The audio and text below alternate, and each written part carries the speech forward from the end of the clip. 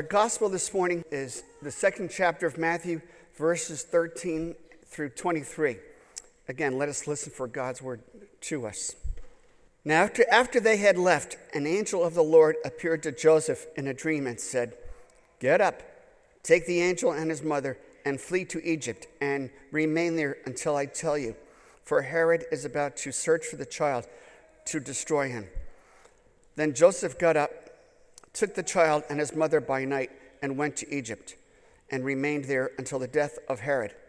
This was to fulfill what had been spoken by the Lord through the prophet, "Out of Egypt I have called my son." When Herod saw that he had been tricked by the wise men, he was infuriated, and he sent and killed all the children in and around Bethlehem who were 2 years old or under, according to the time that he had learned from the wise men. Then was fulfilled what had been spoken through the prophet Jeremiah. A voice was heard in Ramah, wailing and loud lamentation, Rachel weeping for her children. She refused to be consoled because they are no more. When Herod died, an angel of the Lord suddenly appeared in a dream to Joseph in Egypt and said, "Get up, take the child and his mother, and go to the land of Israel, for those who were seeking the child's life are dead." Then Joseph got up, took the child and his mother, and went to the land of Israel. But when they heard that Archelaus was ruling over Judea in place of his father Herod, he was afraid to go there. And after being warned in a dream, he went away to the district of Galilee. There he made his home in a town called Nazareth, so that what had been spoken through the prophets might be fulfilled. He will be called a Nazarene. This is the word of the Lord. Thanks be to God. And would you join me in a word of prayer? May the words of my mouth and the meditations of our hearts be acceptable in thy sight, O Lord, our rock and our Redeemer. Amen. Well, we're still in this season of Christmas, folks, and Jesus and his family are on the road.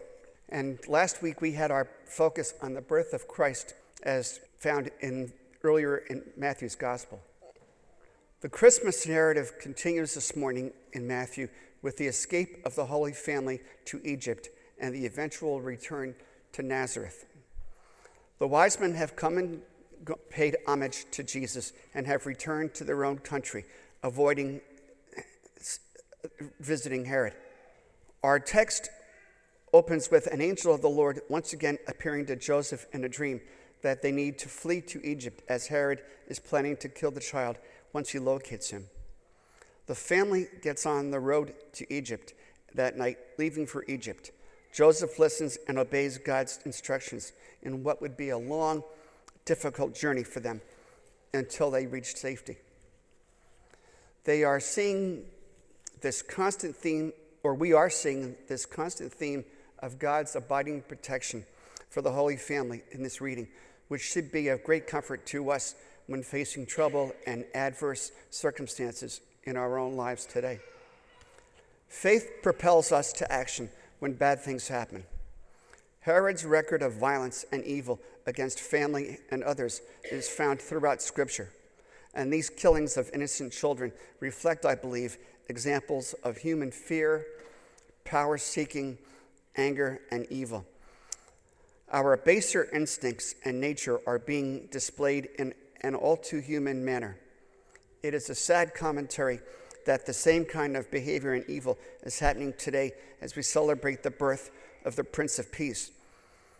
You and I read the newspaper or watch the evening news as similar atrocities are occurring on the world stage all too often. We read about refugee children in the Middle East and the whole issue of refugees coming to this country.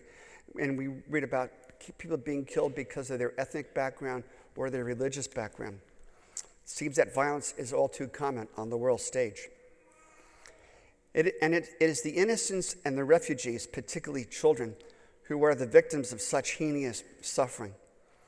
We as people of faith ask ourselves, where is God in this picture at the time of our Lord's birth and in our modern culture? You and I must trust in God's presence, love, and care each day, even in the face of evil being made manifest in an overt manner. I believe that his Spirit is guiding us, God's Spirit is guiding us to safe havens and to bring about healing relief when that is called for in our daily walk with the Lord. Matthew cites Old Testament passages to provide a context for his primarily Jewish readers in order that these prophecies concerning the Messiah's coming would be fulfilled. Jesus has come into a cruel world where human resistance will mark his life, and the threat of death is not far away.